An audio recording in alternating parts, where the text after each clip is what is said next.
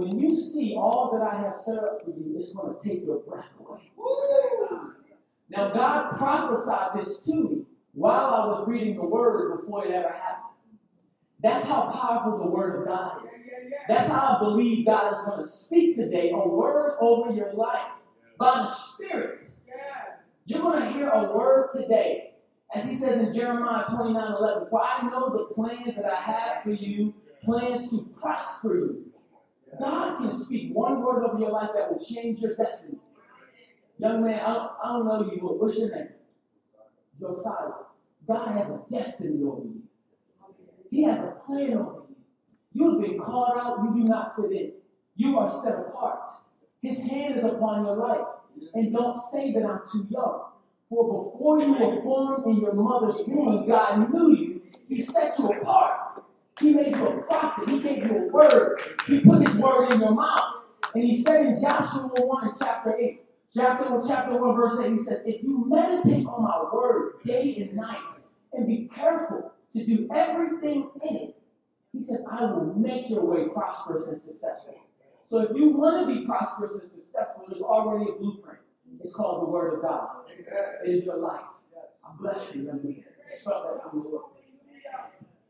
I believe that God wants to release word. Now, is there anybody in here that got to go? Raise your hand if you got to go somewhere. You got to be somewhere. Okay. Because, to be honest, I'm on an assignment today, and I'm locked and loaded. I got an AR. I got a fully loaded handgun. I look like Rainbow in the spirit. Y'all can't see it right now, and I'm coming. But the reason why I'm loaded is because I've been through fire, y'all. Amen. Is anybody here that's in the fire today? I need to know if you're in the fire because this word is for you. Are you in a storm today? Okay. All right, so we're going to get into this. I need a few ministers that can read some of the word with me today. I would encourage you to have a piece of paper. I would encourage you to have a pen. I would encourage you to have your phone, have some notes. I remember when I was in my younger years, before I thought I was all that, I used to write notes. I say that because, man, you know when you're hungry, man, for the Word of God, you got your pen, your paper, but when you feel like you've arrived and that there's no more growing, there's some reason I'm talking to God. The kingdom of God belongs to such as these as children. We can turn to Daniel chapter 3. And if I can get just 3 or 4 ministers up here, I just want us to read the scripture together. But I was asking, I said, God, you've been doing so much this year. How am I even going to talk about it? I'm a little torn between, do I talk about what God has done? Do I talk about who he is? Do I talk about he's been so good. He's been taking my breath away. And so I'm not full of formalities today because God has just been abundant in goodness. But if I had to give this message a title, it would be, you don't have to be on a trial when you're in a trial. You don't have to be on trial when you're in a trial. And then I would subtitle it and say, Resurrection Power, Resurrection Glory. So just speak that over yourself. I don't have to be on a trial when I'm in a trial. Hopefully that'll make sense at the end. Daniel chapter 3. We're going to start at verse 1. And we're going to read down to verse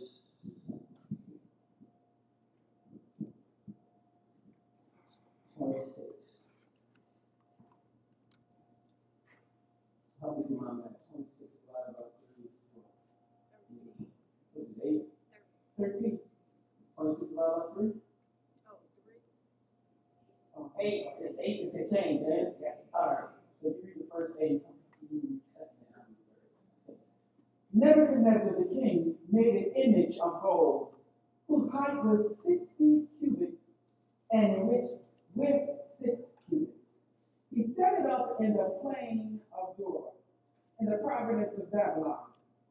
And the king, Nebuchadnezzar, sent word to gather together the scribes, the administrators, the governors, the the treasurers, the judges, the magistrates, and all the officials of the province to come to the dedication of the image which King Nebuchadnezzar had set up. So the satraps, the administrators, the governors, the counselors, the treasurers, the judges, the magistrates, and all the officials of the province gathered together for the dedication of the image that King Nebuchadnezzar had set up. And they stood before the image that Nebuchadnezzar had set up. Then a herald cried aloud, "To you it is commanded, all peoples, nations, and languages, that at the time you hear the sound of the horn, flute, harp, lyre, and psaltery, in symphony with all kinds of music, you shall fall down and worship the golden image that King Nebuchadnezzar has set up. And whoever does not fall down and worship shall be cast immediately into the midst of a burning fiery furnace." 7 says, "So at that time, when all the people heard the sound of the horn, flute, harp, lyre, and symphony with all kinds of music, all the people, nations, and languages fell down and worshiped the golden image which King Nebuchadnezzar had set up." And 8 says, "Therefore at that time, certain Chaldeans came forth and accused the Jews. They spake and said to the king Nebuchadnezzar, O king, live forever.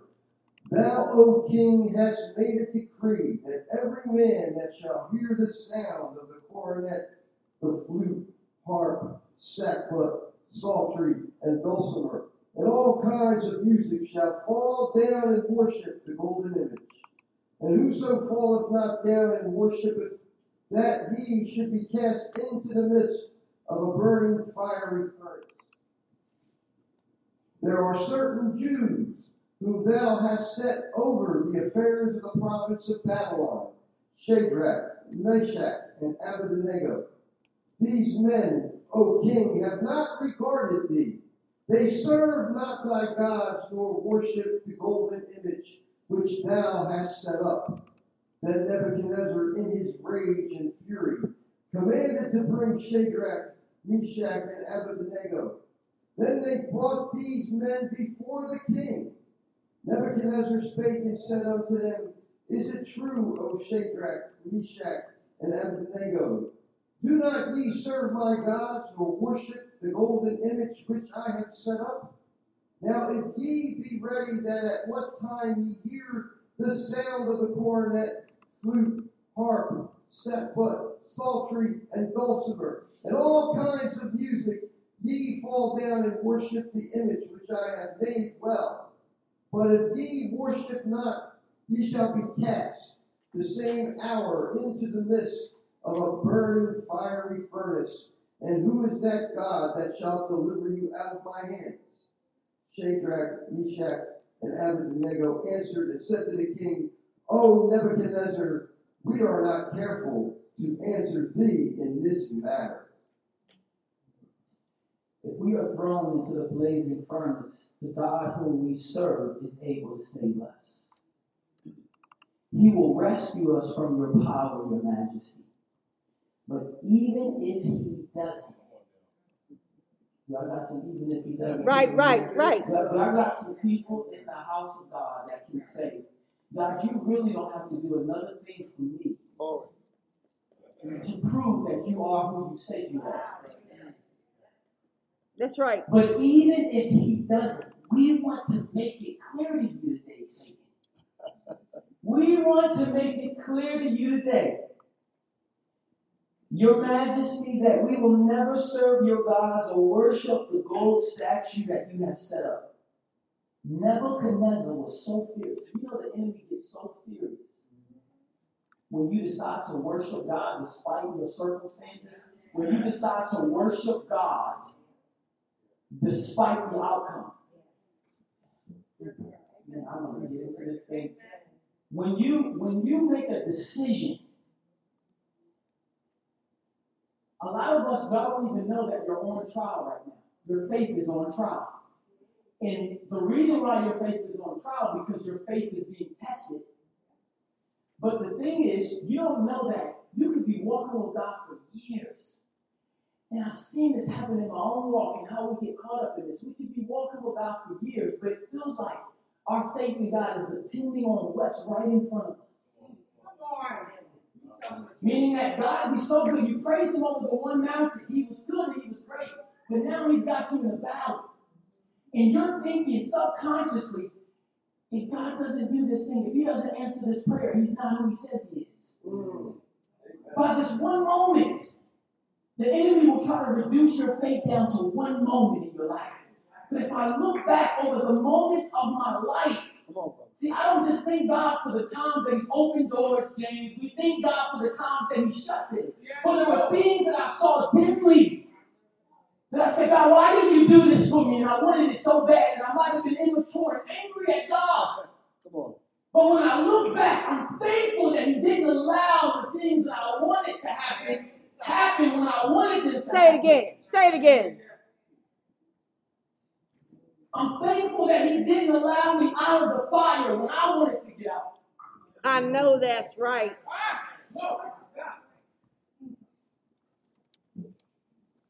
You might be in a trial today, but you're not on a trial. He commanded, 6:19 again, Nebuchadnezzar was so furious with Shadrach, Meshach, and Abednego that his face became distorted with rage. He commanded that the furnace be heated 7 times hotter than usual.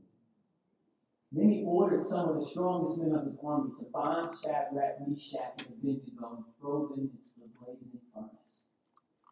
So they tied them up and threw them into the furnace, fully dressed in their pants, turbans, robes, and other garments. And because the king, in his anger, had demanded such a hot fire in the furnace, the flames killed the soldiers as they threw the men in. Paraphrasing that, a lot of people die from what you're going through right now. But God still got you. A lot of people didn't make it out. So Shadrach, Meshach, and Abednego, securely tied, fell into the roaring flames. But suddenly, can I get a suddenly in the room? We're going to be in church today. He said, suddenly, in an instant, in a moment, Nebuchadnezzar jumped up in amazement and exclaimed to his advisors, didn't we tie up 3 men and throw them into the furnace? Yes, your majesty, we certainly did, they replied. Look, Nebuchadnezzar shouted, I see 4 men unbound, walking around in the fire unharmed, and the 4th looks like a god. Then Nebuchadnezzar came as close as he could to the door of the flaming furnace and shouted, Shadrach, Meshach, and Abednego, servants of the Most High God, come out! Come out! And come here. Somebody said there's a 4th man in the fire. 4th man in the fire. There's a 4th man in the fire. Father, I thank you for loving us so much that you sent your son, Yeshua, Jesus the Christ. Not only to die for our sins, but to redeem us. To live not only with him, but in him. I thank you that we live in him. That there is a 4th man in the fire. And we are in him. And so I thank you that we can't be consumed because he is an all-consuming fire. And we are in him. And so right now we step out of what it feels like and what it looks like, and we step into him. And we say, Christ is our life. When we are overwhelmed, Christ overwhelms what overwhelms us. When we are consumed, Christ consumes what is consuming us. And so, Father, I thank you for the shalom of God that is here. That distractions and things on the outside will not affect us from hearing what your Spirit has to say to us. I thank you that many people are coming up, they're coming out, and they're coming forth. Even right now. Deliverance is happening even right now. Healing is happening even right now. resurrection power and glory be released in this room, even right now, in the name of Jesus. Father, I thank you and I bless you. In Jesus' name, amen. Amen. I feel the presence of God, y'all. I'm going to feel just the peace of God, the shalom of God. He's present.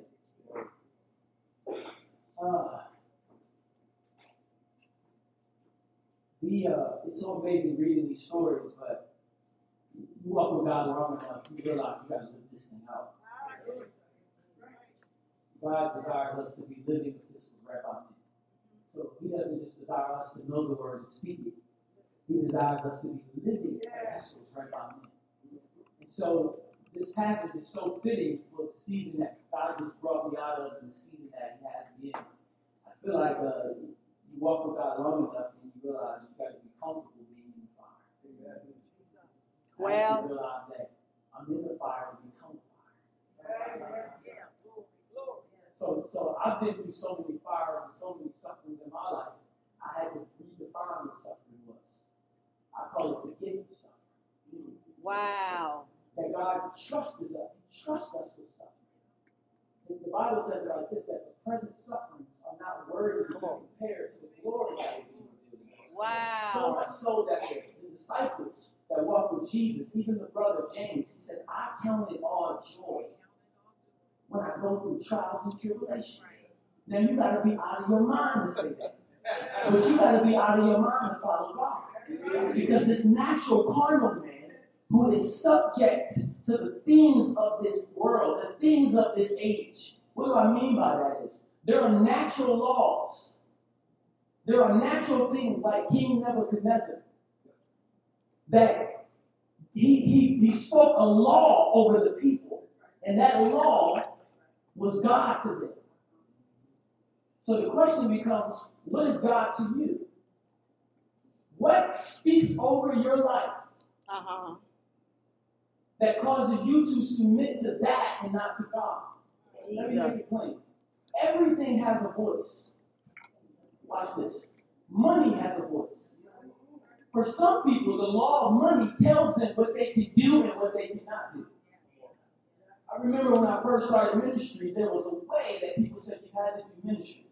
Now, I tried to do it the best way I could. And I'm sitting here looking at my brother James Parker, Minister James Parker here, my friends here today. And I've watched him, and we've had so many journeys of, taking trips and taking mission trips to South Carolina and all these other places and taking young people who had no funds. They couldn't give us a tithe or an offering, and they had nothing to give. They had no resources, but God said, take them. And the natural law of money said, you can't take them because you have no money. But God said, take them. And so we would start walking. And we would just start moving. And sometimes with God, man, like there's that Moses part of God where God tells you everything you need to know. And then you get to the Red Sea and He says, stretch out your hand. But there's that Joshua move of God too, where He doesn't tell you anything. He just says, just start walking into the Red Sea, into the Jordan. And He says, as you start walking, you will know as you go. The sea will start to part. But come on now. Like, you just got to know who you serve, right? You got to know who is over the winds and the waves. And I believe God is trying to teach His church how to know as we go.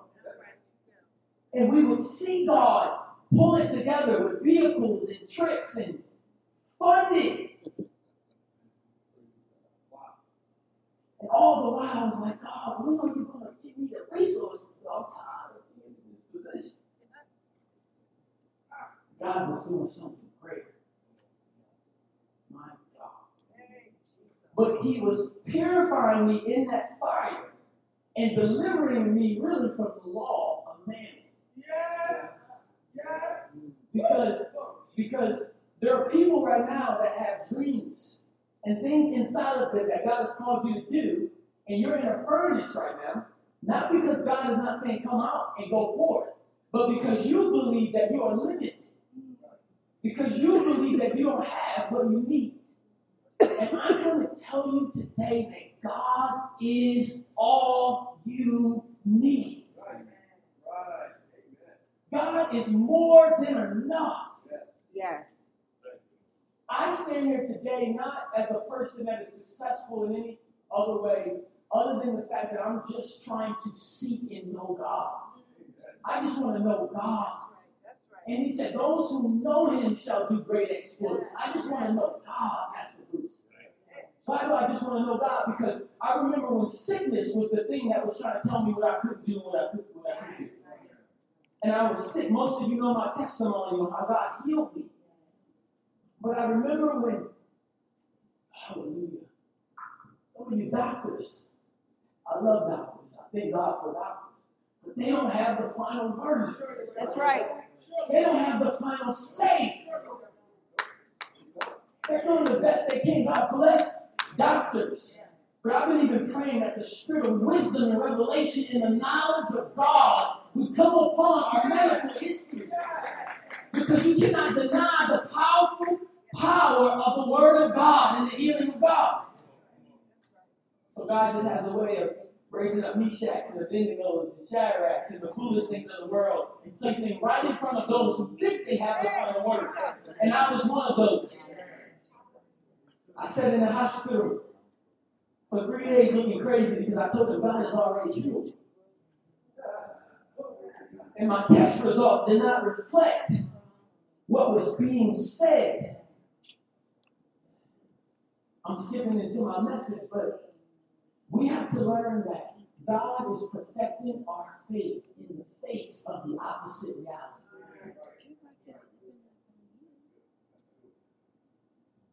I'm sitting in there and there's a testing of my faith. What do you do when you're the Hebrew boys? And you're believing for God to heal you, deliver you, bring you to the promised land, fulfill whatever he has told you. And you've been believing for that, and you know he can do it. And you've been believing in the face of the giant. You prayed, you gotta understand where these boys were. They had this faith that God was everything that they needed. They never thought that they would be before the king in a position where they were about to be thrown into the fire. Because who wants to go into the fire? So our prayer is that God don't even allow us to get to that point.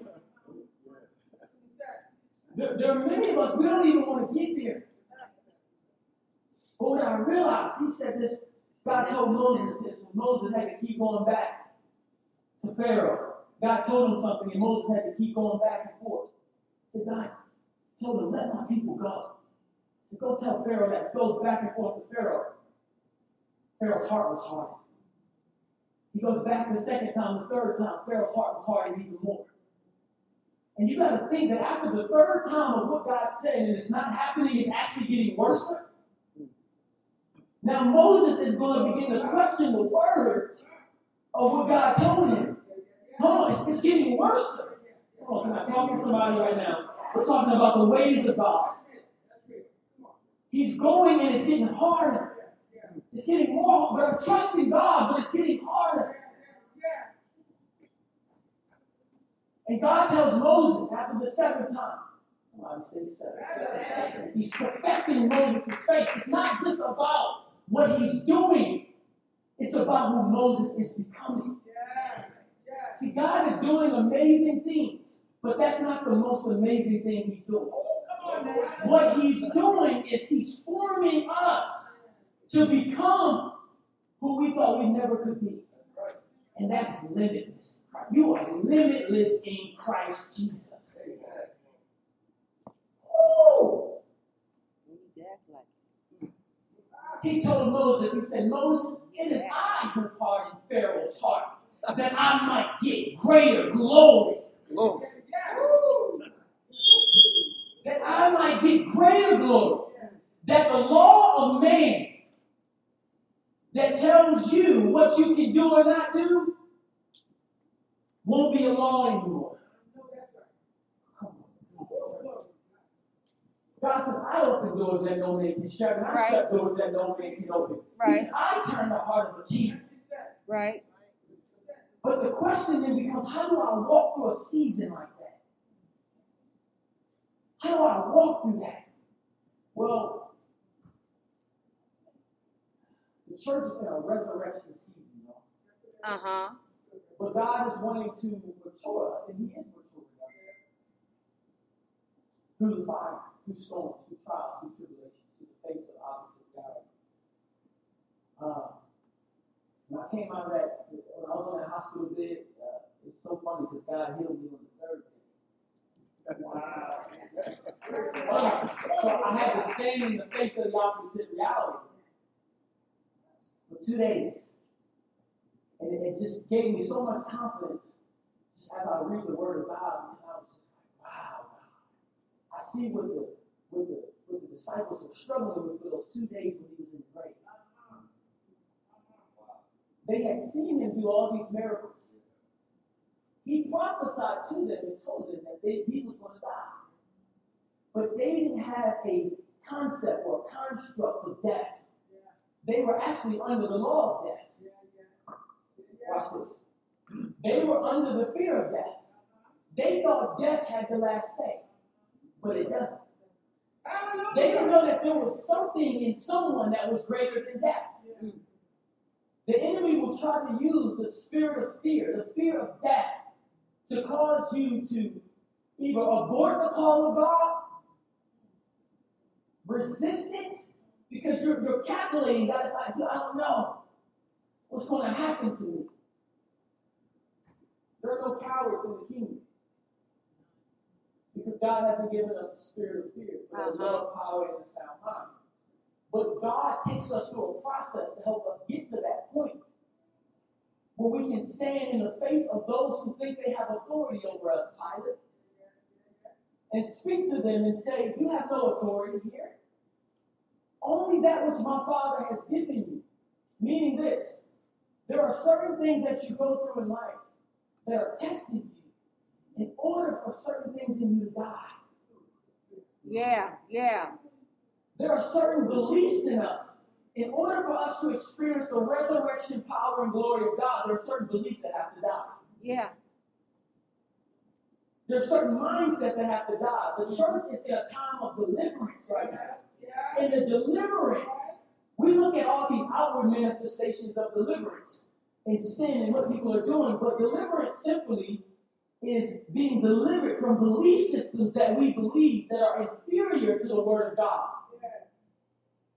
Meaning that our sin, the things that we do that are just not right, they're really just an indication of an inward belief system.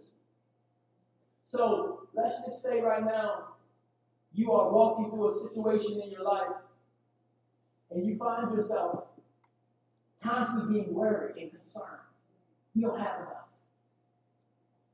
You don't have enough money. You don't know where the next bill's going to get paid coming from, and you're stressing because your job is not giving you the promotion that you need.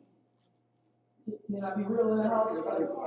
So I don't know if I'm speaking to somebody, but you're stressing about this, and that stress is creating frustration, is creating worry, and you need to be delivered from that. Now watch this. The deliverance that needs to happen is really your belief system. Because your belief system, that you believe that it's the job that your promotion is coming from, is what's bringing upon that condemnation in that word. How do I know that? Because that's what the Word of God says. It says, for God so loved the world that He gave His only begotten Son, that whosoever believeth in Him wouldn't perish but have eternal life.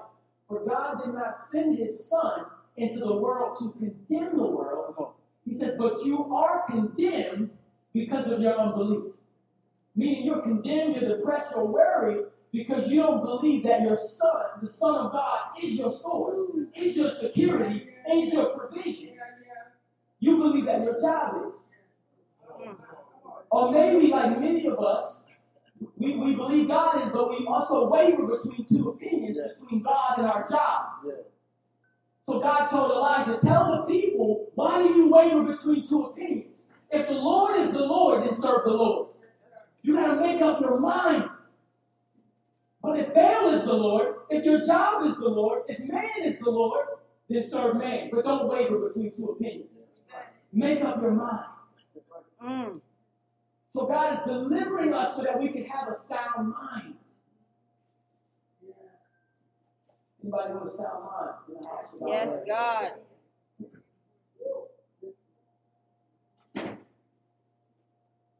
God, I thank you for a sound mind right now. God, I thank you that you're delivering idols right now. Come on, right now, in the presence of God is where you see light. Right? Meaning that you can see the thing that is actually causing you to worry and have anxiety. You can see it in His presence. So much so you say, God, I give you this. I made this thing an idol. I trusted more in this thing than I did in you. I made this thing my security, and I take it off. I take it off. And I declare that you are my security. Yeah. Forgive me for trusting in other false gods that make more sense, that seem easier to believe. This is a real, this is church, y'all. This is a place right here where you get free. So I feel God pausing right now because this is just real. Some of us, it's our children we make an idol, it's our spouses we make an idol. We've had dependencies on things and on people, and when they don't do what we want, our peace is gone immediately. God says it doesn't have to be that way. You are only condemned because you don't believe that I am yours. I am yours. I may use them, I may use this, but I am. All you got to do is give it to God. Right here. Just literally give it to Him, lay it down, and God's going to take it away right now. And your peace is going to be restored. Your sanity is going to be restored. In Jesus' name. All right. So that was just warm-up, y'all. We get started. Y'all, we still here, church?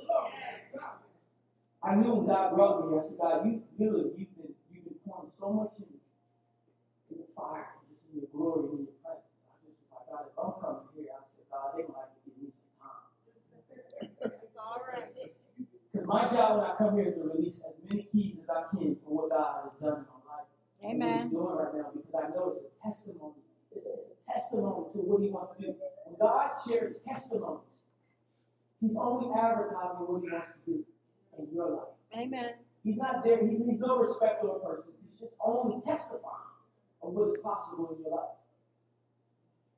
So, but when I left here, when we went to Atlanta, God had given me this vision. He actually told me, he said, you're going to Atlanta to be a part of an Acts 2 community and a new wineskin for arts and entertainment. And that's one of the things that God is doing right now. He's bringing the church into a new wineskin, or a new paradigm, or a better way of saying it is a new mindset. A mindset that's not limited. The church had a limited mindset. We said, we can't do church. So God gives us a ministry, like, we need a building. I said, you don't need a building unless I say you need a building. So people will wait 10 years and be ineffective in ministry because they're waiting for a building, while God says, no, I'm actually calling you to be a church. I'm actually calling you to walk the streets. I'm actually calling you to pray. I'm actually just calling you to be the church right where you are. I'm actually calling you just to be faithful. And you feel like I'm limiting you and I'm withholding you. But actually I'm calling you to be a new wineskin. For the old things are passed away. Yes. God is doing a new thing. We are inside of a school, y'all. Wow. Now, y'all ain't got to tell me what God is doing. I can see it. I remember when churches had to rent schools to hold services. It's like the table turned a little bit to me. It's amazing how vision can change over time. It's amazing how you can see it one way, and when God does it, He does it a whole different way. God is divorcing us from the way we see it. Because the way you see what God has told you could look way differently the way that He wants it to come about. So that's why it's so good not to be married to your expectations of what it looks like. Because your expectations could be a limitation. Your expectations could be a Nebuchadnezzar. Your expectation could be the thing that's telling you that this is not going to happen because it doesn't look like what you expect. And God could be saying to you, it doesn't matter if it looks like what you expect. You don't need what you think you need for me to do what I want to do. Well. So I go there, I go to Atlanta, and God speaks this to us, and I saw it. I saw it the way I saw it, like we always see it. You know, you're part of Dr. Ray's ministry. You know, you're going to see it. We seeing it big. see it big. And so sometimes it can be frustrating because you see it big. And God's got you being faithful with the little. You're seeing it big. You're seeing it global, but God's got you being faithful with the local. But that's how God works. He works like that because He's doing something greater. So I get out there in Atlanta, and me and my wife, we just experienced the supernatural hand and favor of God. And we got blessed with the townhome. And while we were in this townhome, we just started facilitating the Acts 2 community there. We started having people over, we just started sowing into it. Started serving with our own food, paying with our own resources, our own money. And we were just sowing into it, loving it, lighting it, sowing it to our children. While God was also showing me this great thing. This thing is growing. How many got a vision that's growing? Something in you that's growing. You started off with one baby, now you got triplets. And you're like, oh God, how am I going to do this?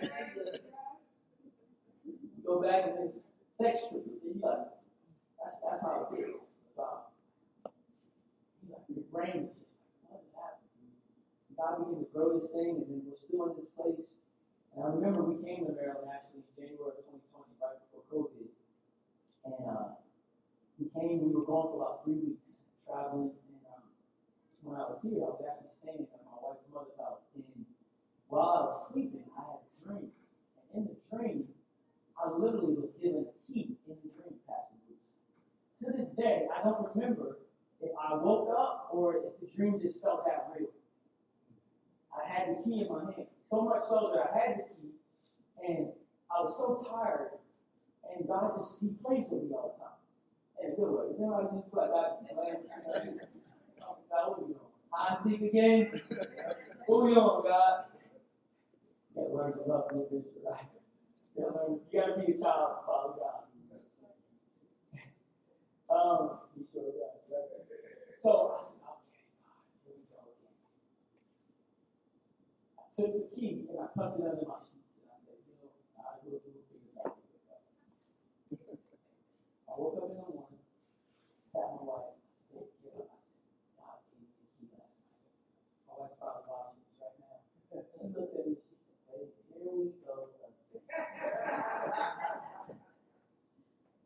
Oh my goodness. Thank God for wives testing their I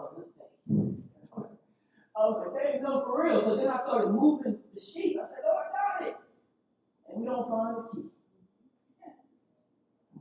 You walk with God long enough, you'll know what I mean. God said it to me. God showed it to me. Look. They don't see it. It's the testament. So I was like, hey, what just happened? I was like, we never found it. So I just kept walking. I couldn't understand. Couldn't get sense out of it. So we flew back to Atlanta a few days later.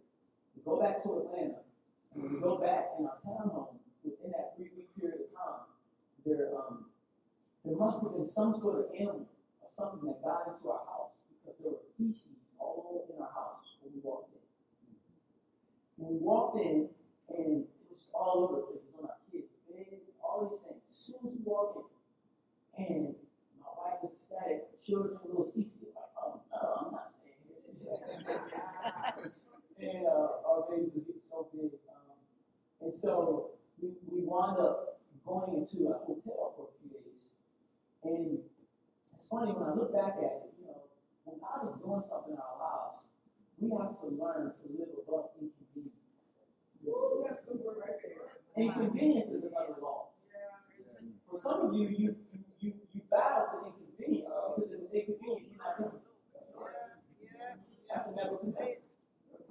It's uncomfortable. But just like pearls, though, pearls are formed to the irritation, the aggravation. Diamonds are formed through refinement, through inconvenience. And I don't like it. You're not going to always like it. It don't feel good. But that's a law too. You are not your feelings either. You are above and not beneath. So this fire that we've been going through is for the perfecting of the saints. That we not be carnal minded, And when he said to Nebuchadnezzar, he says, you want to get into the kingdom? You must be born of the Spirit. You must be born from above. There's a fire. And so I was like, oh, man, we just got back from 3 weeks. Like children of Israel. We just got back from 3 weeks, God. We walking into this. But I knew God was up to something. Because I've learned that when God gives you a key, when God gives you a word, I've learned, it says persecution comes for the word's sake. I just learned, I'm learning the ways of God. God, teach me the ways. That's our prayer. Teach us the ways of God. We look for the works, but it won't always come about how you think it is. So say, teach me your ways. So I can understand when you're working. When you don't look like it. I get into this hotel room, me and my wife go over there, and the people are cleaning our home. And we're there for a few days. It's our son's birthday. And, you know, you can find any room to complain if you want to. Right? And so we stayed there for a few days. And one day I'm praying, and I just feel like God said, don't go back to that place. This is our time. I wasn't expecting. He said, don't go back there. I was like, oh. You know, the first thing I thought, James, God speaks this type of stuff to us. But the first thing I thought was Kiana. I was like, oh, Kiana. I was like, my baby. I was like, how is she? So I go in there to tell her. And before I could open up my mouth, Kiana says to me, she says, hey, I don't feel like we're supposed to go back to that place. Oh, God's working. If me and my babe get into agreement, oh my goodness. Hell better like just move. It's just been like that. And so she's like, and when I was praying, God told me to call this man. He was a businessman, a real estate man that I have been praying with for years. He owns many, many properties in Atlanta. And I've just been walking with him, being faithful. We've just been praying together on Wednesdays. And a few months prior to this specific incident, I was at my house, and he called me, and he said, hey, I want to go pray for this building. Can you come with me? It was 188 condominium building. And we walked on the outside of the building, we just prayed over it, and we both heard the same thing about the building, that the place was worthy. That's what we heard say. And he was asking God, should he step into this project? And when we both heard it, it was the police for him to just step in. And when he stepped in, the Lord just opened it up, and he was able to occupy this property. So that had happened. We prayed for it. We've seen God do that miracle. So when I was praying, I said, God, you don't want us to go back to our place? I said, what do you want to do? He said, call your friend. When I walked in to tell my wife, she said, babe, I feel like we're not supposed to go back there. She said, I feel like you should call Hessel. So I was like, well, I was feeling that too. So I was like, okay. And at that point, the only instruction I had from the Lord was, don't go back. And I just felt like the Lord was like, I'll make it clear in 30 days. I just felt that impression from God. And I was knowing as I go. So I called our leasing office. It was the provision of God. They said, listen, we know what happens. We'll let you out of lease. They let us out of our lease. Which, that doesn't happen, right? And then they offered to fund us back for the month we paid for it. Wow. So then I called my friend. And when I called him, I said, hey, man, I know this may sound crazy, but we just got back. I explained the situation, and then I said, I need a place for like 30 days. I'm in a transition place. I said, I feel like God told me to call you. So, he said, come over to the building we prayed for. I just got the lease. I just got it. Come over. So we leave the hotel, we drive over. It's a few-minute drive. And when we drive over, he hands me the master key to the property.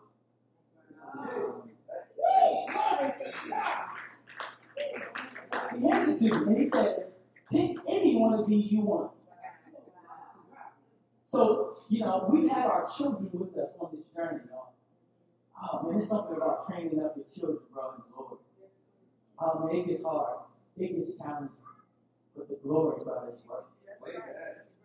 I mean, we have a book that we have of testimonies of our children, the miracles that they have seen God do. They see God working. Our little daughter is in the house and she said, Daddy, look, that was Jesus.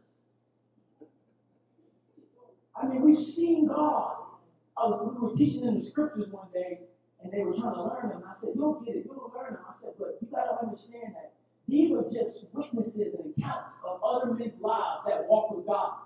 I said, we have a whole book of things. And I said, and they can just tell you, we saw God do this, we saw God do this, we saw God do that.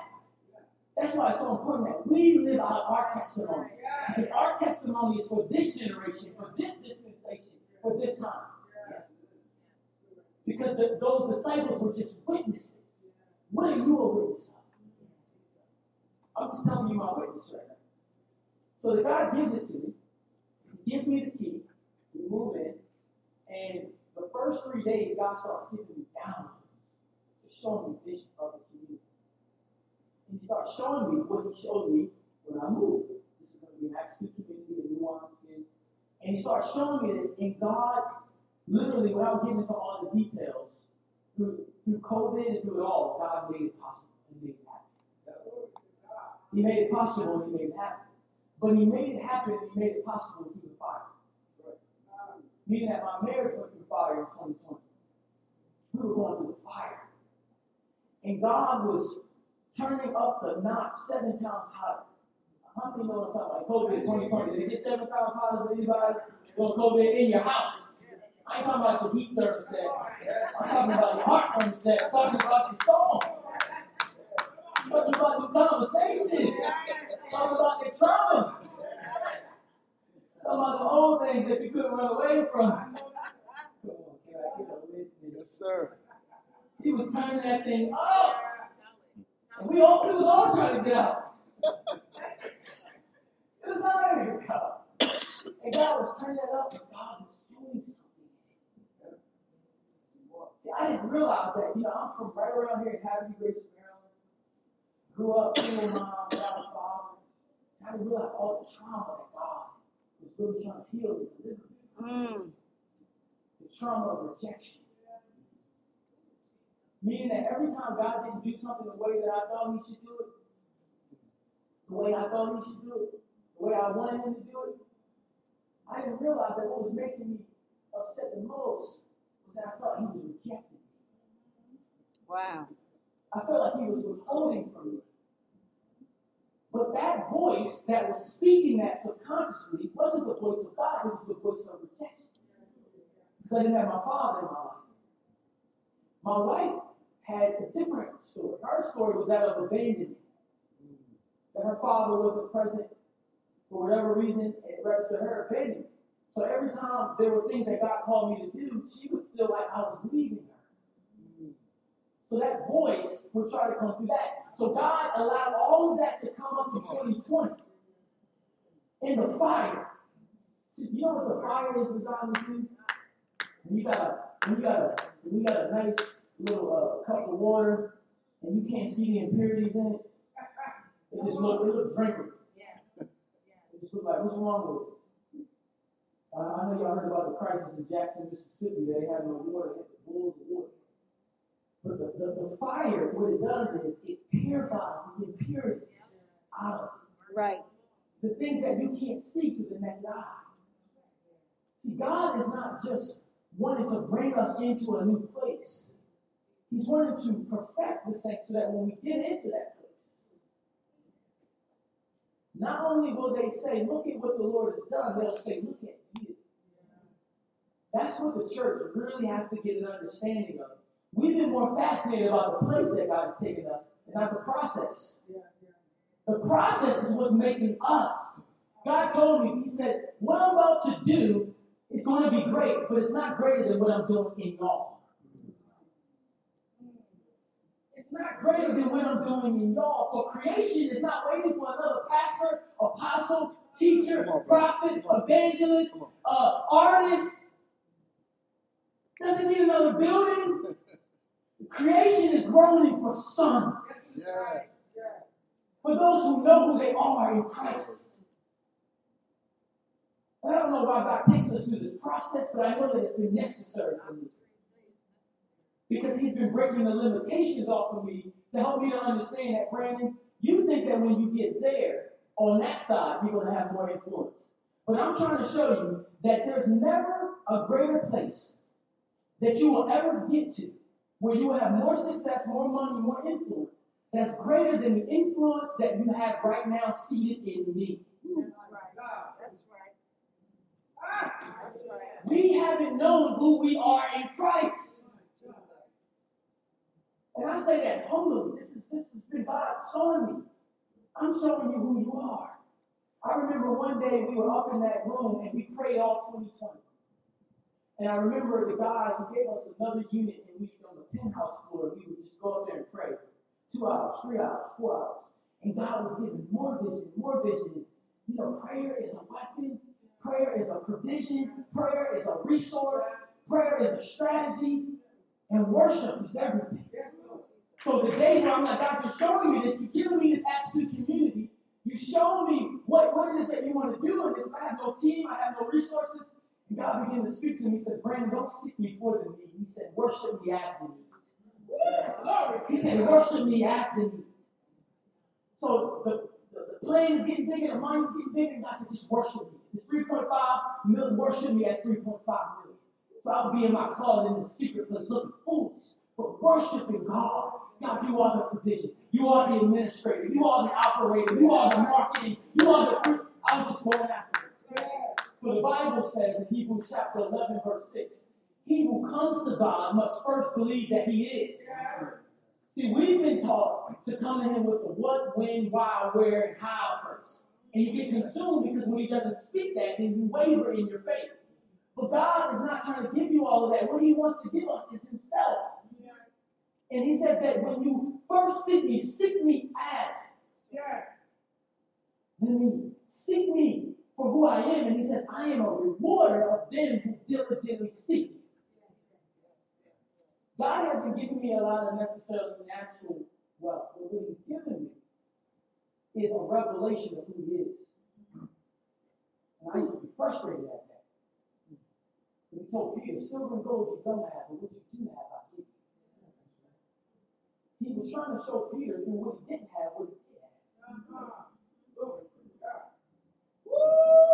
What you do have is greater than what you don't have. And watch this. The enemy will always try to get you to focus on what you don't have to rob you of who you do have. I got to say that again. Listen to the language. The enemy will try to rob you of what you don't have, to rob you of who you do have. A lot of us are discouraged because of what we have or what we don't have. But you have something that's greater than a what? You have a who.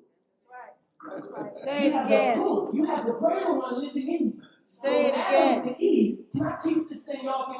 Can we go there? So when Adam and Eve were in the garden, and the enemy deceived them to eat from the tree of the knowledge of good and evil, he said to them, he said, if you eat of this tree, this will be good for gaining wisdom. Well, the truth of the matter is she already had wisdom. She had God. He told her that if you eat of this, you will gain pleasure. She already had pleasure. She had God. You know what Psalm 16:5 says in the Passion Translation? Write this down. If you want a new dream and a new vision for your life, I'm going to give it to you. And this will never change. Psalm 16:5 says this. He says, I have chosen the Lord as my inheritance. Let me paraphrase that. I have chosen the Lord as my dream. I have chosen the Lord as my promise. I have chosen the Lord. See, we've been taught that our inheritance is a thing, is a what, is a place, but it's a person. It is Jesus. It's always been about him. Yes, God. Hallelujah. That's right. That's right. Yes, Lord. There is a revival of the knowledge of the glory of God being released into the earth. See, I didn't realize through what I didn't have that God was showing me who I did have. See, I just only thought Jesus was just my Lord and my Savior. Then I found out he was my healer. Then he put me in a situation that I didn't have no resources. I was praying and fasting. And then he revealed himself as my provider. And then he put me in a situation where I was going through counseling and I couldn't be delivered. Then he showed himself as my deliverer. Then I said, God, you've been trusting me with a community in a city, God, that I didn't have to work for. And I said, God, but I don't know how to administrate. He said, seek me as the administrator. So I began to seek him. And he sent a woman, Pastor Bruce.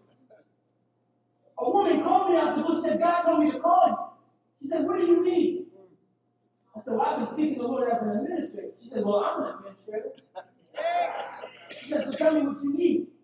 I said, well, as I've been seeking the Lord, he's been showing me a new way to do administration. Oh, as I've been seeking the Lord, he's been showing me a new way. And I started explaining to her. She says, well, that's the name of my company. She says, I'm moving to Tennessee, and I'm moving to come serve you in that way. He who comes to me must first believe that I am, and that I'm a rewarder of those who diligently seek me. I didn't know that this is what I had. See, some of you don't know my testimony, but after God healed me, He called me to seek Him. Like at my 9 to 5, just spend time sowing in my relationship. And when you're in that season and you know that that's what God has you, don't be distracted by what's not happening. Don't be distracted. Keep seeking Him. I had friends that were, I'm seeking God, believing for blessings. I had friends that wouldn't serve God, getting opportunities that I felt like I deserved. God said to me, I know it appears that you ain't where they are, but they all took the stairs. While I prepared you in the elevator behind doors with your creator. The door just opened up, top floor, who set the table? Oh! God said, they took the stairs. He said, I know you feel like you ain't going anywhere. He said, but you just in an elevator. You know, a real good elevator, don't feel like it ain't moving, ain't nothing happening. You be on there all day. He said, but listen, on an elevator, you ain't going up by stairs, you're going up by levels. And it's sweat. And it's effort. And all I'm telling you to do is be still and know that I am that I am. That I am the need. Because if you look back over your life,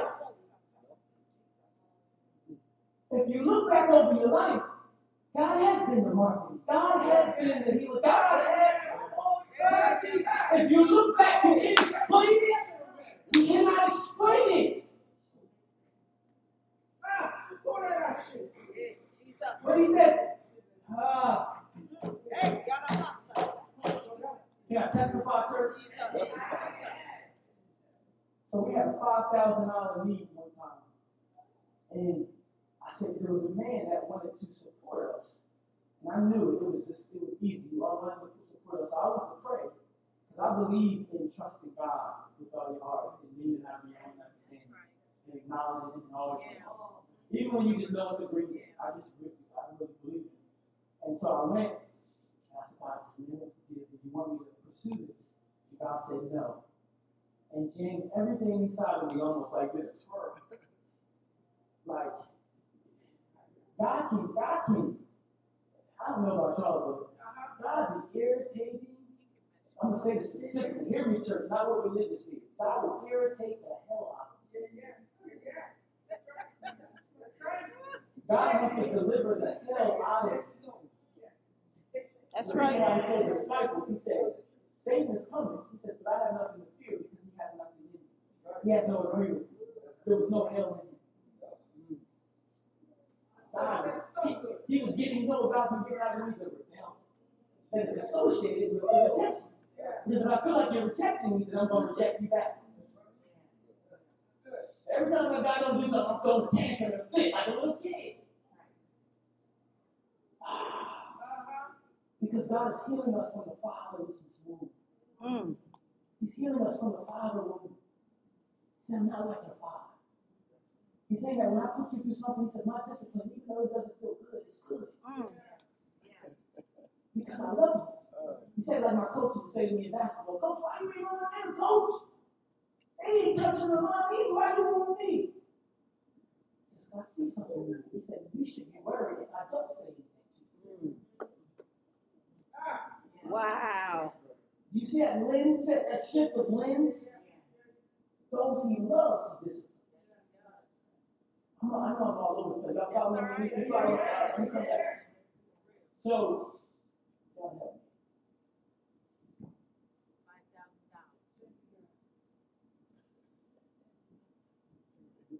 Thank you for all. Just close it out for 1 second. Let me just pray this over.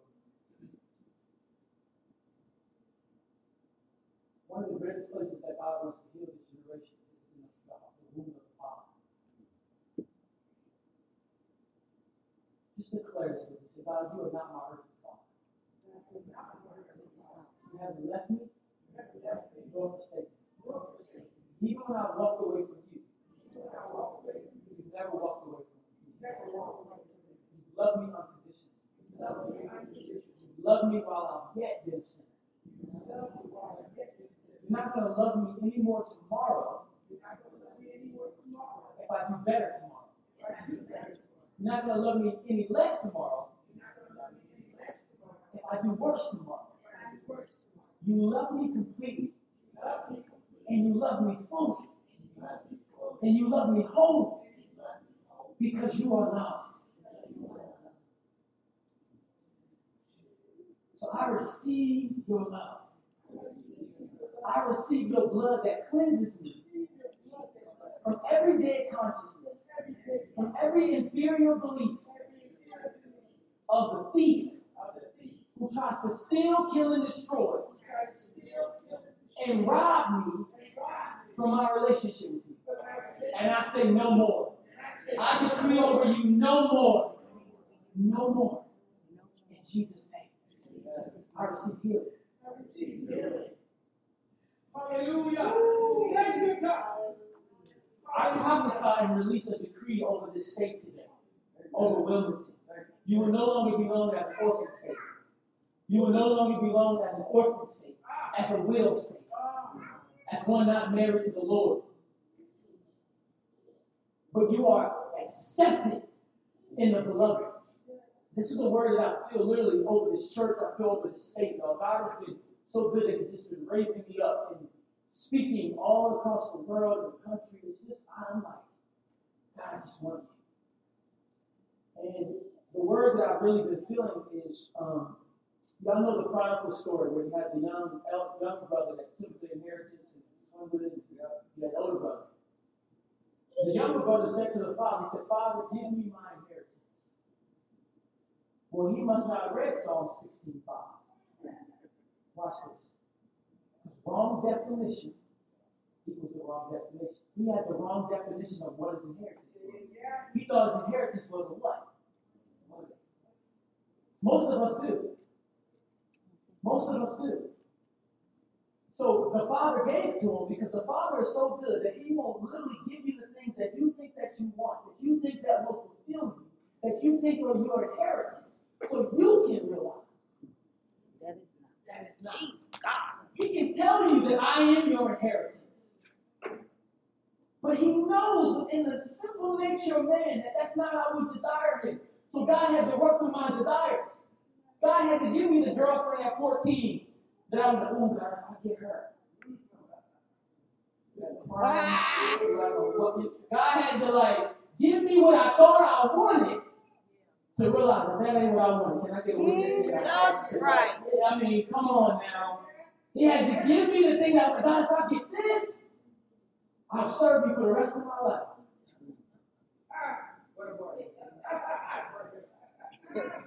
But in the Father's mercy and in the Father's wisdom, dealing with a rebellious people. That's right. That's right. He says, I'm going to give it to you so that you can see your inconsistency. But you can see that you were never made to be committed to a job like that, to a thing like that, to a person like that. That ain't going to never motivate you like me. Come on now. You ain't going to never be able to outserve me. But he allows us to go through those childish, immature ways. 1 Corinthians 13. He says, when I was a child, I thought like a child. I reasoned like a child. But when I became a man, I put childish things behind me. So thank God for his grace and his mercy. See, he's not condemning us. God allows these things. He said to me, Brandon, you know what the mystery of the prodigal story is? Is that the father was and is the inheritance. Glory to God. The young, what for two? The younger brother, let's just say it represents immaturity. Let's say it represents the world. Let's say it represents those of us who have made our dream our God. You know it's possible to make your promises to God an idol? Yeah. You know it's possible to make a prophetic word of God your idol? Yeah. You got to be vision. You know it's possible to make your vision and dream from God an idol? You know that's why God told Abraham to go lay down Isaac to see what did he love more, the thing that he promised him or him himself. Did you know that once God saw that he loved him more, God gave him the vision right back? Do you know that once God saw that he loved him more, he wanted him more. He didn't just want a relationship with God as a means to an end. God gave it right back to him.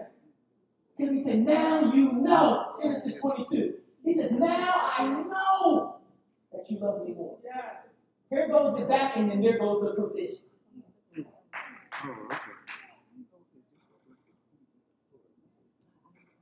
Glory to God.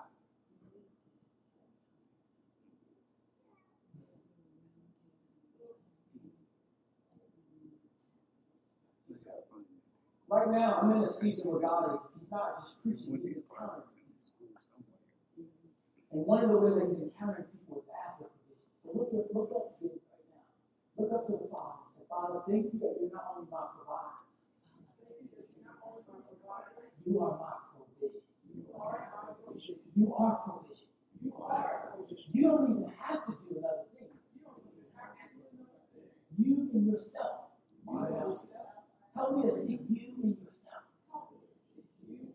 Give me a spirit of wisdom and revelation and the knowledge of you as my provision. Not just for provision, but as my provision.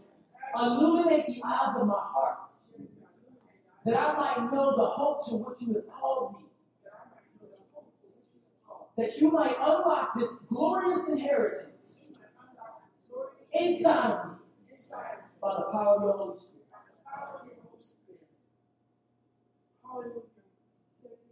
God's going to do some miracles in this house. Right? I'm talking about in the people.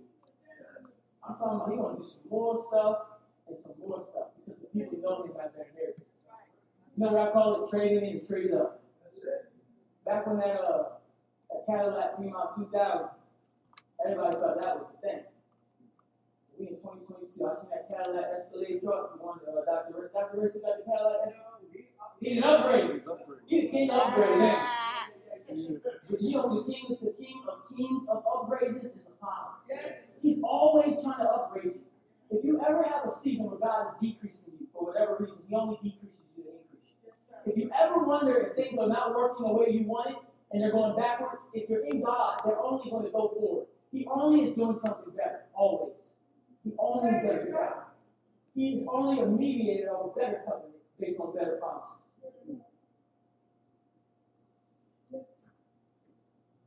This word, blessing, God's speaking to anybody right now, encouraging you in your faith. Just put fuel in your faith. Trying to get through it, but I can't. I don't even want to. Let me see if I can put it up.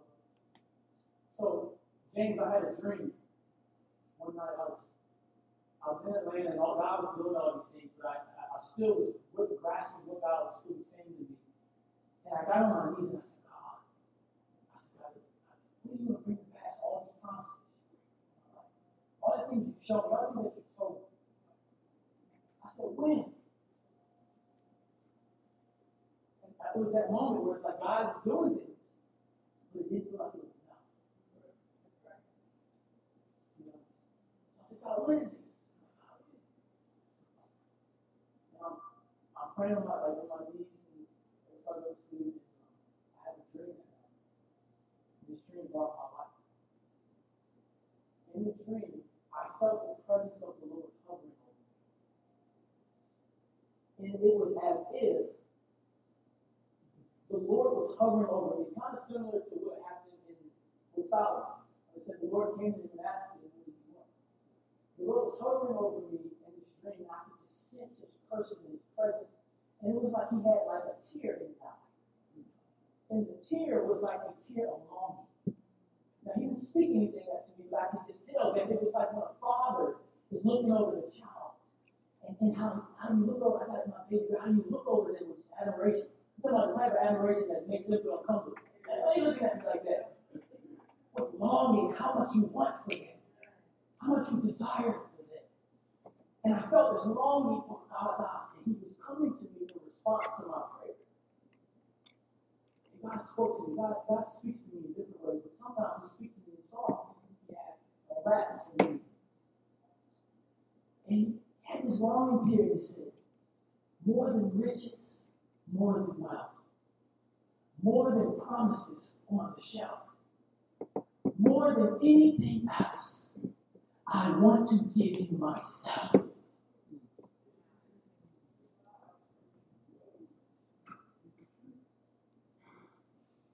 More than riches, more than wealth, more than dreams and promises on the shelf, more than anything else, I want to give you myself. I've been wanting to give you myself. You've been thinking I've been withholding from you. But I've just been making place for me. I've been making place for a new reality.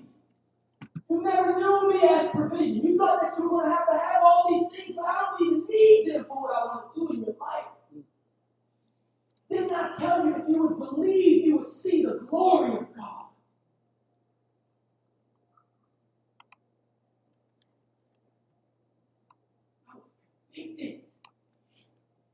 I felt like I had been seeking something inferior.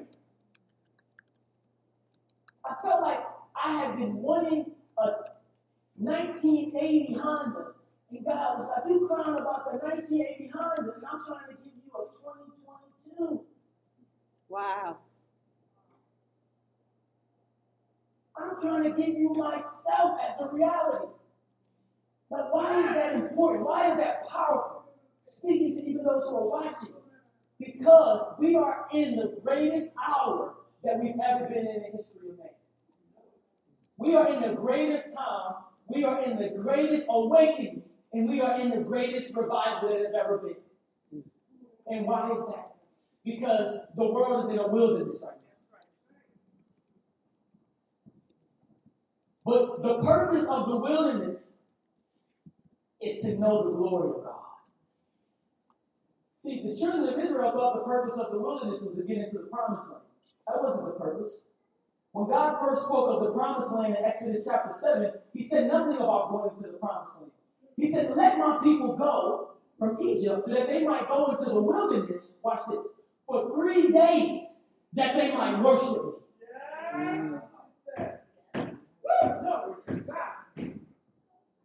Let them go for 3 days that they might worship me. The wilderness was always designed to be a worship experience. It was always designed to be the place where God, I don't know how I'm going to make it. I don't know where I'm going to get bread from. It's where you discover that He is the bread of heaven. He is the bread of life. It's where you have the audacity in the face of a reality where people are living under a law that says, if I don't have this, I don't know how I'm going to live. If I don't have that, that the church rises up. Like Meshach and Abednego. They rise up. They said, even if He doesn't do it, we know He's able. We know He is more than able. We know He is. We know who He is. See, I'm in a fire right now. Can you tell? I'm on fire. When you're in a fire, it's time to get on fire. You're on fire. I saw your worship. You are supposed to worship like you lost your mind. So you get out of your mind to His mind and see what He's thinking, and see what He's doing. The way you worship, that should be what your secret place looks like every day. Everything you need is in your worship. Everything.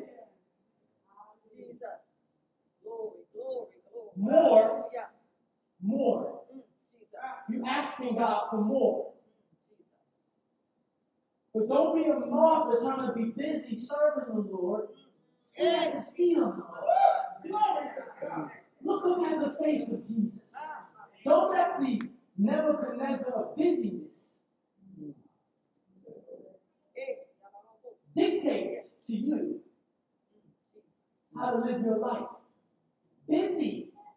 mean better. Better is obedience than sacrifice.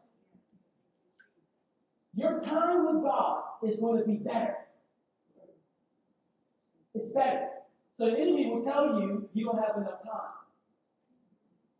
You got more than enough time because you have God. Yes. How could we tell God that we don't have enough time to spend with Him when we're doing the thing that He told us to do? That's like walking into your job and your boss says, "Hey, come up here and come in the office with me." You say, "No, I'm too busy right now." No. I'm too busy doing what I got to do for you. The boss is like, "No, but I told you to come here and spend time with me. I run this shit." It's not about what we do for God. It's about what we are learning to do with Him. That's right. But to learn to do things with Him, you have to spend time with Him. He says, "Come to me, all who are weary and heavy laden." Come to me. Come learn of me. Come seek me, ask me. Come worship me, ask me. Worship me? Jamaica, worship me? Amen. Are y'all friends? Y'all. I want to give y'all something to hold to. This is like Mary and Elizabeth.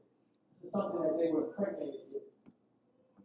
I want y'all to worship God as me. I want y'all to take that up for your lives. I want y'all to take that up for this ministry. I want you to ask God every morning, say, "Lord, what name shall I call upon you as? How do you want me to worship you?" The Lord may say, "As your first love." He may say, "As your husband." He may say, "As your protector." He may say, "As your whatever it's going to be." Because He's the I am that I am. I want you to do that. And I'm going to let the glory do the rest of the talk. He's going to show His glory in your lives. You got to look forward to glory.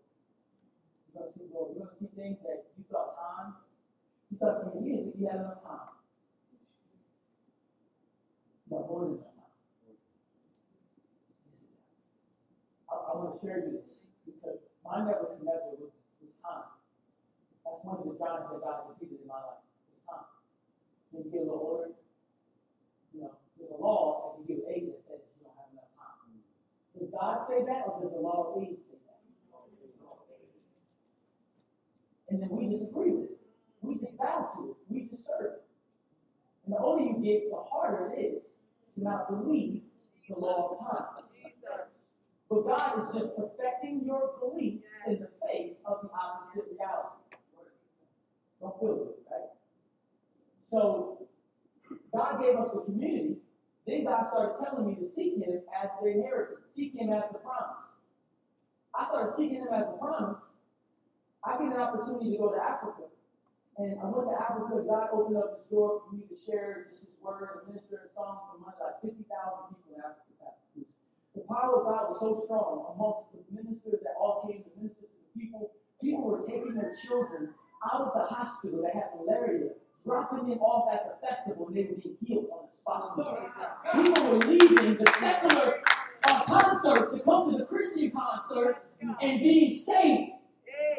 The news started reporting on this. See, because they have a different desperation to worship God. They don't have the options we have. He has to be provision. He has to be power. That's not just for them, that is for us in this hour. It is our inheritance.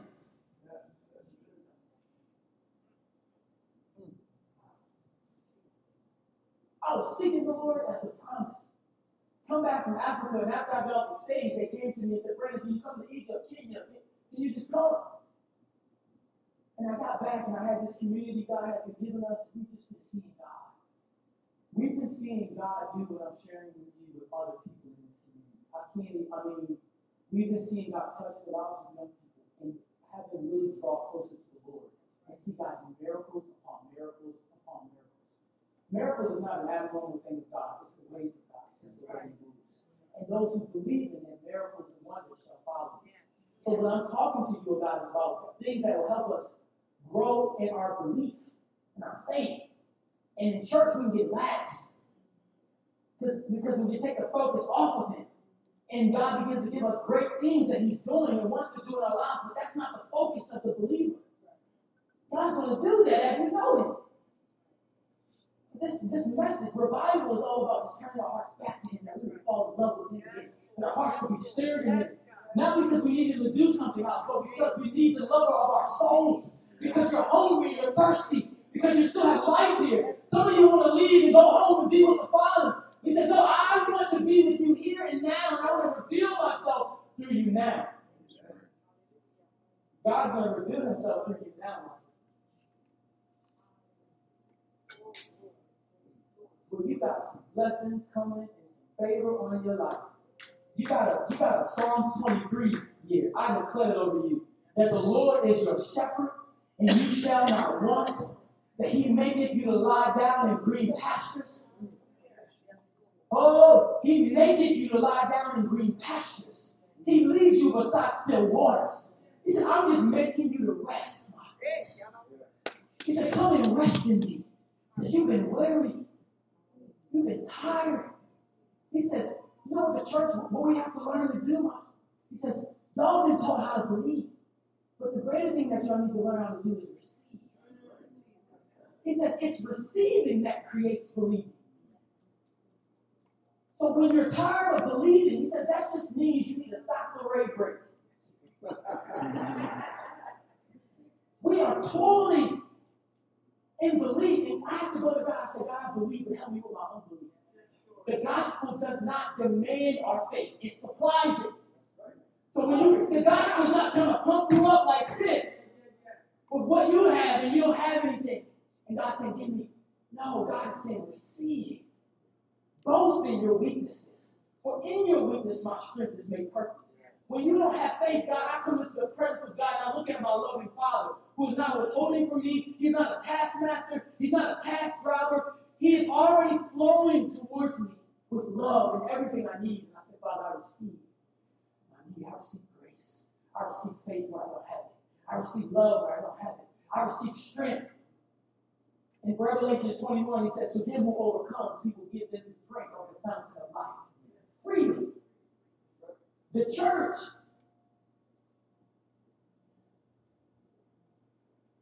God told me this. He said, Brandon, you know the way I deliver you from overthinking? He said, it's through drinking.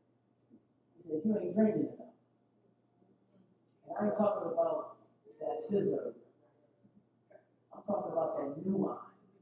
I'm talking about the drink from God. I'm talking about what the scripture says in Isaiah 55. Why do you spend your money on what doesn't satisfy? Why are you, you're toiling, and he says, but you don't feel satisfied. This is a good place in the church, to be honest. It's not a condemnation. It's an upgrade. He says, wow. He says, come to the rivers and drink. Yeah. But when was the last time we came to the river and asked for a drink? When was the last time? A lot of us are tempted with old addictions right now because you're not drinking from the presence of God. You're in the presence, but you don't open up your mouth. Just be a child for me right now. I want you right now, if you can. Just be a child. Close your eyes. If you're thirsty, you know it. If you're hungry, you know it. God works through our needs. God told me this. He says, your needs are not just for me to meet them. Your needs are for me to meet you in them. But I use your needs to draw you to me. So if you're thirsty, you say, Lord, I receive drink. I drink from your presence. I drink from your strength. Psalm 36 says, I drink from the river of God's pleasure. I drink of your life. I drink of your healing. I don't have to question if I'm healed. I'm healed. And I receive your healing. I drink. So, do that every day. I can feel the presence of God just in doing that. I mean, you can feel tangibly the presence of God. We need to drink from the presence of God daily. God showed me, took a bottle of water, and he said, Brandon, this is how the church has been. The church has been like been saying, like, take a bottle of water. They're like, you need the living water of God. We do. But this is how our mindset has been. He said, but Brandon, y'all been saying that, but you ain't been drinking. He said this. Having a bottle of water in the refrigerator does you no good just having it there. It does no benefit to your body just knowing that it's there. The only benefit you get is when you actually take it, engage it, and drink and receive it. And he said, y'all not drinking enough. So you're dying from dehydration. You're dying of thirst. And the temptation of the old things are coming back. Old habits, old addictions, old things that I've delivered you from. You're saying, God, why is these things coming back up? He says, because you're not drinking enough. It's the law of replacement. It's your design. God's not going to take thirst away. And if you don't drink of Him, then you will desire the inferior thing. You will desire the lesser thing. Because you don't know that there's something better. And the word that Pastor Bruce said, he says, don't just be hearers, but be doers. Don't just be hearers, but be drinkers. See, we can't just be content with knowing God. We were made to experience Him and encounter Him. I was in Birmingham, and we started worshiping like this and releasing God. And a young guy that was 9 years old jumped up on the stage, and he started prophesying to me. And he never prophesied before. He didn't even know what prophecy was. Then I came out in front of the stage, and there was a 7-year-old boy standing right there just looking in a daze. And you could just tell that God had encountered him. And I walked up to him, and I said, did God encounter you? He said, I said, what did God say to you? He said, God told me to respect my mother.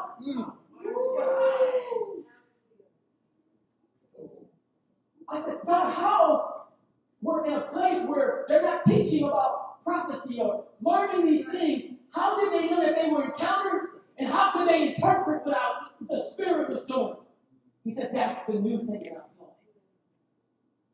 I'm doing. 2 Corinthians 2, it's the power of the Holy Spirit.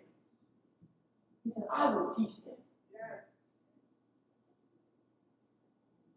This is just a page of what God is doing. Can you understand my passion? He's only promised only a few people in here. It don't matter. You are hearing this message because He is advertising Himself to you. Like the billboards that say on Route 40 or 95, Budweiser, come and drink, you can't live without me. And if you see that and hear that enough, you'll be like the Nebuchadnezzars, and you'll be like the Abednego and Shadrach. And if you're not careful, the giant of Tom that got destroyed with me was, he was on me like that. Literally, I came back from Africa and they gave me the NASCAR stadium. They gave it to me to do a ministry event. They gave it to me. And then they gave me the money. I was like, what? And I was like, what am I supposed to do? Like, just keep seeking me as the need. Just keep seeking me as the need. And as He gave it to me, it literally started going from, right now, on July 8th, God has blessed us. We have Chris Tomlin, and we have all these major worshipers, and the Lord just put us in a position to be able to have this event. Literally, this was a 6-figure miracle that God did. And all He said was, seek me out. And He just been showing His glory. Just paying for it, just funding it. He's like, Greg, this is the new norm. Come on, can anybody see that? This is a new norm. This is what I always intended. The children of Israel were waiting to get into the promised land, but the glory of God was in the wilderness every day. But they didn't value what they had enough. They didn't know what they had, so they desired something inferior, not knowing that He was the promise. Came to me. I had to walk this out. And I fell in, I had to repent, unbelief. I get out of it, God says, now, don't come back. Return back to your first love. He's faithful to do that. I'm sitting in there, and we have this big event, all this stuff happens, and we get to 30 days before the event. And everything that God had showed me, I was like, it didn't expect was going to happen.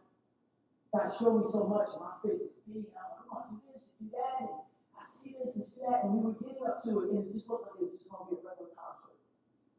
And 30 days before the event, I was like leading up to it, and literally it was like every day, this giant of time was like, you ain't got enough time. He was bullying me. And because in the natural, time just started getting lesser and lesser. We needed more resources for what God was showing. And it was like we get lesser and lesser. And I'm just engaging God. Praying, our team is working. And I remember I woke up one morning and that thing was on me. I was like, all right, we got 30 days. I'm like, what's the strategy? You guys, come up higher than the strategy. I knew. And as I was doing that, this word came to me, and the Lord asked me this. He says, am I outside of time?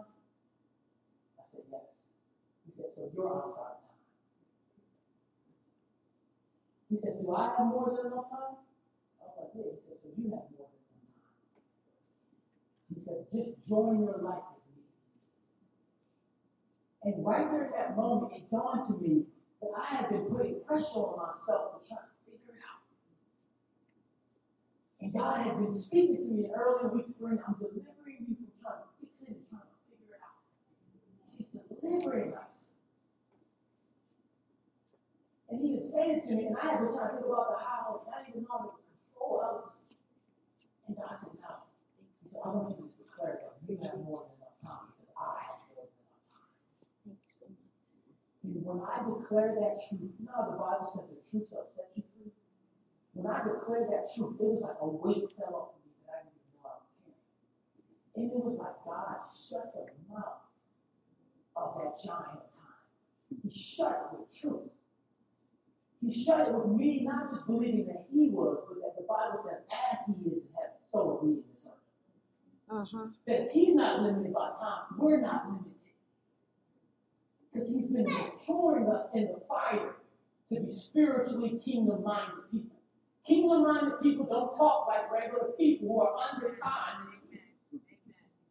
They don't.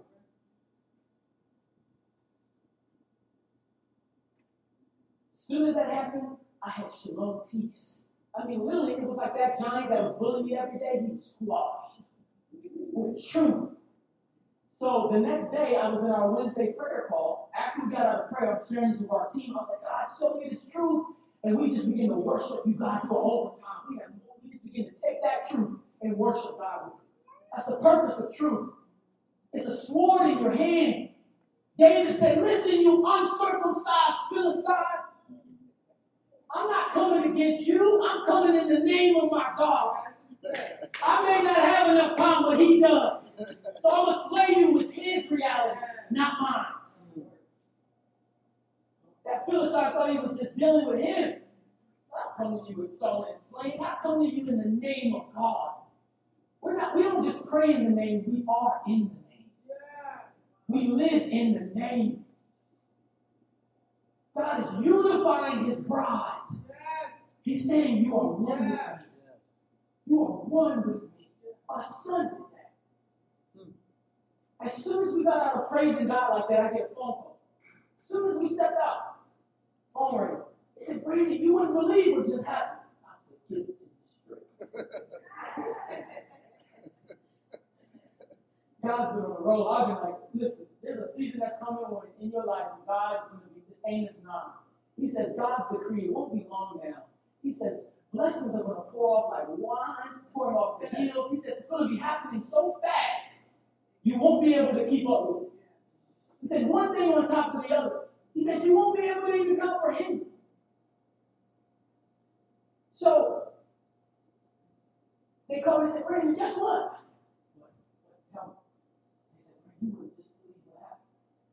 They said, we just got off the phone with the NASCAR track. And they said, they called us and said, we know that you guys will be going through a hard time, like some delays and things. You got 30 days. So, we are so in support of this festival. This is the NASCAR track. The owner of the track.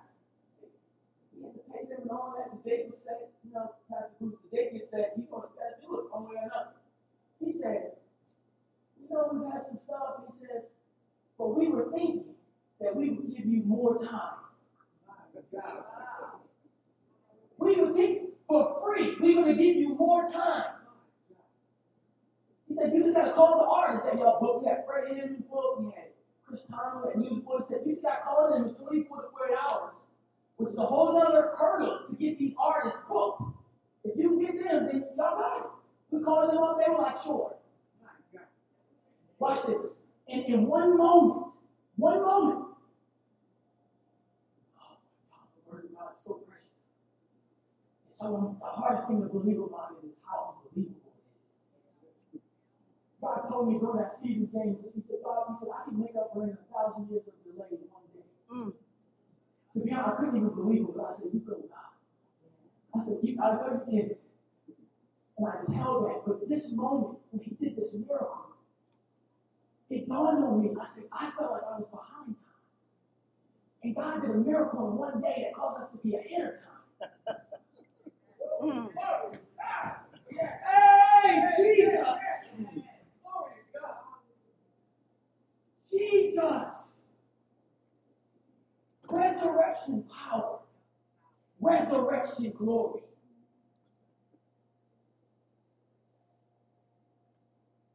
The story of the Nebuchadnezzar, Abednego, Shadrach, they were under Nebuchadnezzar, but they really wasn't. They were seated in heavenly places above. God was perfecting their belief in that fire. He was perfecting their belief. They didn't submit to the law of man, the law of the natural, because they were supernatural. This is who we are. This is normal. This is my new normal. I prophesy this is your new normal. This is what Paul talks about in Philippians chapter 3.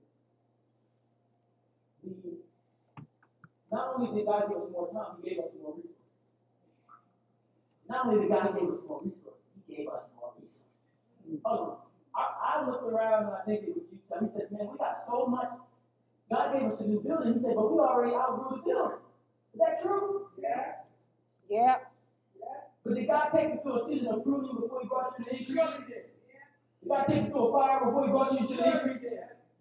Is there anybody that can testify that you went through something that you didn't think you was going to make it out of, and then when God brought you out, not only did you come out not smelling like smoke, he upgraded you. Amen. Can I get some? Let me upgrade you, introduce you to some new things.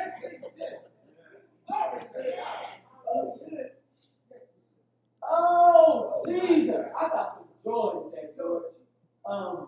Dang. I'm closing.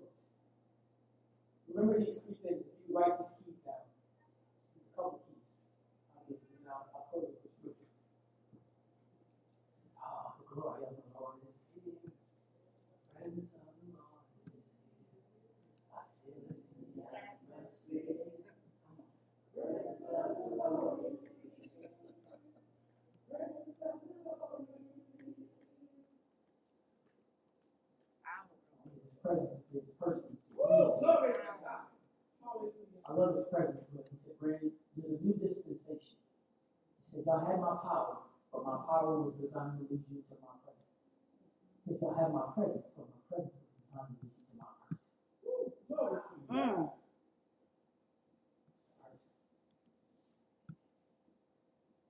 First key, I said it earlier. I said these first two earlier. Don't just seek God for your needs. Seek God after you. Hebrews chapter 11, verse 6.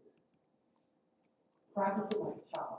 To the believer right now, that's going to be a hard thing because we didn't hear what God told Moses.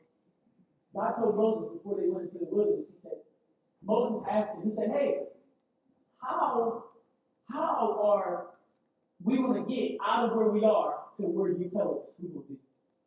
He was really asking, give me the strategy, give me the plan, give me the details, give me the clip notes.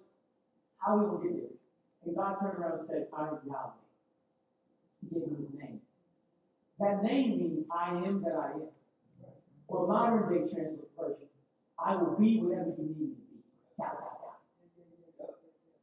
be. Because for the children of Israel, the other nations prospered by silver and gold. But for the children of Israel, God said, I will be your gold. Job chapter 32. So I will be your gold. I will be your inheritance, Psalm 65. I will be your portion. I will be your life. I will be your pleasure. Same verse. He's upgrading us. But they always wanted something lesser. Give us another king. Give us something lesser. He said they captive to that. They're captive to Nebuchadnezzar. They're captive to the law of these things.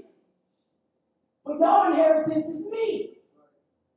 So I'm going to defeat their army with no army, just me. Glory to God. Come on, y'all say, praise God. I'm going to show y'all it's me, but giving y'all sweatless victories.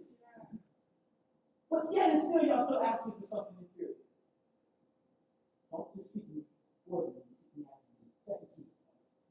God is perfecting our faith in our belief in the opposite reality.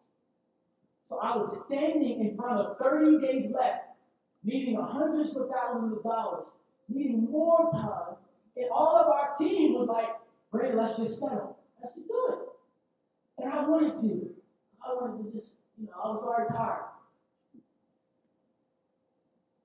And it just made sense. Okay, but I couldn't. I just couldn't. And so in the face of not having enough time, God said, I'm more than enough time. And my only responsibility was to just believe. The responsibility of the believer is to believe. John 5:29. For the work of God is to believe in the Son of God. The work of God is not to believe how it's going to get done. That's not your job. It was never the disciples' job. That's why he said, oh, you little faith. It wasn't that they didn't have faith. It was that their faith looked like this. God, show us how it's going to get done, and we'll know it's going to get done. Show us the way. Show us the strategy. Tell us how. Tell us where.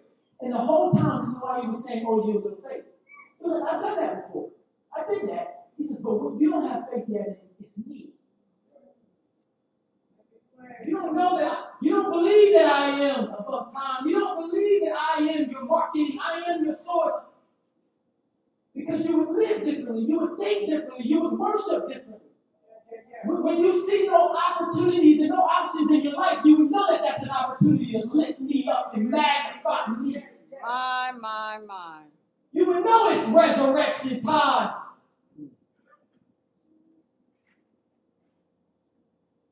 Oh, man. I hear that old pastor saying, can I get an amen? I'm closing. I'm just...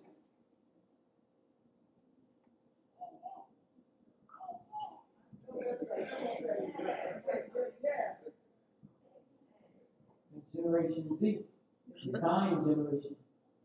They got a different dream, James. Their mind ain't set on earthly things. Their mind is set on eternal things. They want to know that these earthly things that we can just, God, we want to get. Nah, set your mind on eternal things. What Christ is, what that is where your real life is. Should upgrade, go up higher. You believe in God for a house? Begin to declare Psalms 91. He says, if you say of the Lord, He is my refuge, and you make the Lord your dwelling place. I said, while I'm waiting for my house, I'm going to make His house my dwelling place. Okay. I'll be in the penthouse with God. So just for that, He just threw a penthouse in there. He just threw a condo in there. There you go. He says, if you delight yourself in me, I will give you the desires of your heart. I go, God, you don't even gotta do. You can do what you do, but I want there's a greater reality in me that's longing. Like you, I get why you said, I just want to give you myself. Because it's what I'm longing for. Something greater glory. Worship God in the face of the opposite. Third key. God, the thing that we have to learn to do, this is tough, but the grace of God is sufficient. We actually don't do it. The grace and power is that we have to learn to stand the test of time. your faith has to stand the test of time. So meaning this, God can say this and I can say, go worship God as your position. And tomorrow nothing happens. And that's like, all right. Then the second day, nothing happens. Then the third day, nothing happens. Then it gets worse and worse and like, what's going on? What you're doing is you're learning to stand the test of time and hold to your confession. When I said earlier, you don't have to be on trial to be in a trial. What I meant by that is when you're in a trial, let's put it in a court case.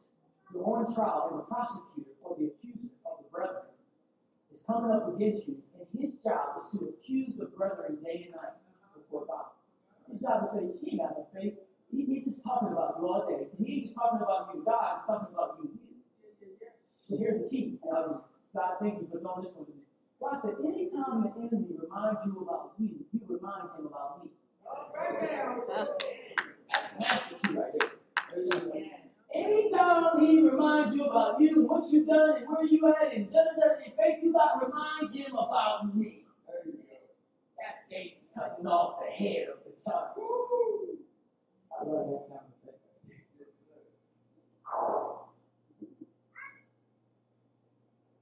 You got to stand that test. You're being refined in it. You're being matured in it. You're learning. There's something greater. There's resurrection that we're learning.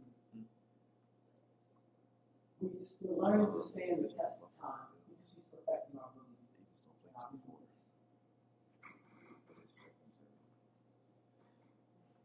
The Hebrew boys, they had to stand the test of time. They had to stand the test of contradiction. What do you do when God says something and you're looking at the opposite thing? What do you do? I think it was down to a clerk when he said, you just stand. After you've done all you can do. I've been here. I'm having a moment right now. This is a moment right now. This is for you. You just stand.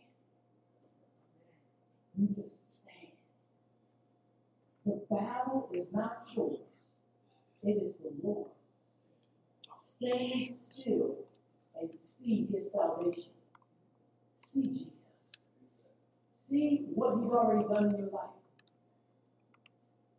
Don't see what you think you've done to cause this to happen. See what he's done in the place of what he's done. For you are not wrestling with flesh and blood. You're not wrestling with